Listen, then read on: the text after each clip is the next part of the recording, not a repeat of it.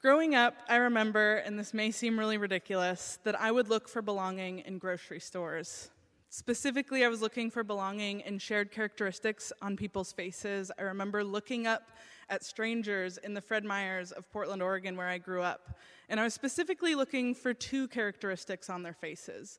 One of them was a mole on the side of their nose, and another one was big, huge dimples whenever they smiled. And the reason that I was looking for this belonging in grocery stores is because I spent the first 5 years of my life going in and out of foster homes until I was adopted when I was 6. And even after I was adopted and I knew deep in my bones and in my soul that I had found my family and that I belonged as a Frankie, that Neil, Grace, and Andrea are my family, there will always be a little bit of a hole and a pain that I carry with me from knowing what abandonment means from the first year of my life. On top of adoption and those complexities, there were also the complexities of being biracial in a biracial family where the makeup was a little bit different than mine. I am Mexican and white. I use the word Chicana to describe myself because I grew up in the United States. And the Frankies, besides me, are Guatemalan and white. And while on the surface that might seem like those are so similar, they are worlds apart in culture and heritage. I remember thinking how good it felt when strangers would stop my sister and I and ask if we were twins. And yet also I felt very disconnected from any connection to my Mexican culture and heritage.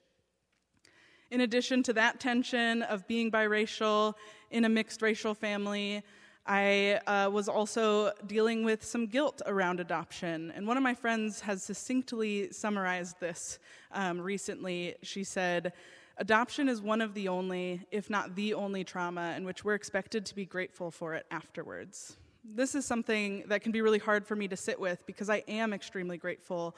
I have no idea the person that I would be or where I would be in my life without the love and guidance and opportunities that being a Frankie has presented me. And yet, as I mentioned, that hole and that pain will stay with me forever. And it's left me with a lifelong search of belonging, of that profound community. I sometimes call it chosen family, but the Frankies are still very much my family. I just also look for these other layers of belonging on top of that. And I can think of 3 main places that I have found this belonging in this community. One of the first ones, was through a program called Outdoor School in Portland, Oregon, where you live and work with your staff for 11 weeks out in the woods teaching science.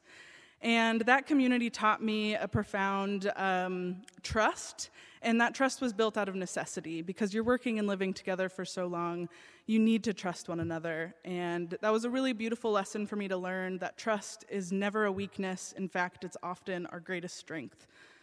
The next community that I have learned a lot from and been a part of is the queer community. I finally came out as bisexual when I was 26, and I was already living here in Anchorage, building a life for myself, and that community welcomed me instantaneously with open arms.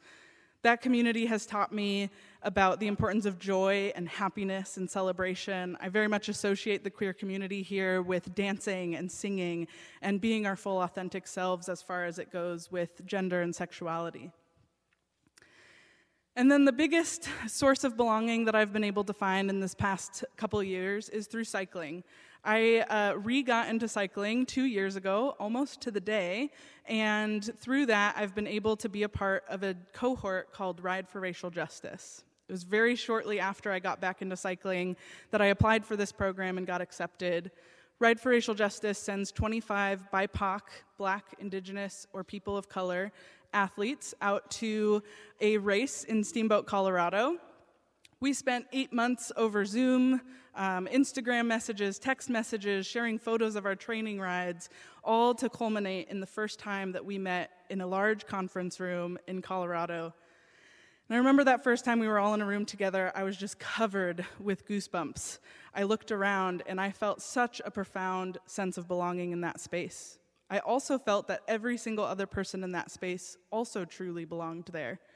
And as I looked around the room, it was faces of all different shades, all different body sizes, different genders and sexuality, and I realized in that moment, and a young Olivia realized, that a sense of belonging is never going to come from shared characteristics on a face. I didn't see any moles on the side of anyone's noses. I didn't see my same big dimples, and yet that belonging was there.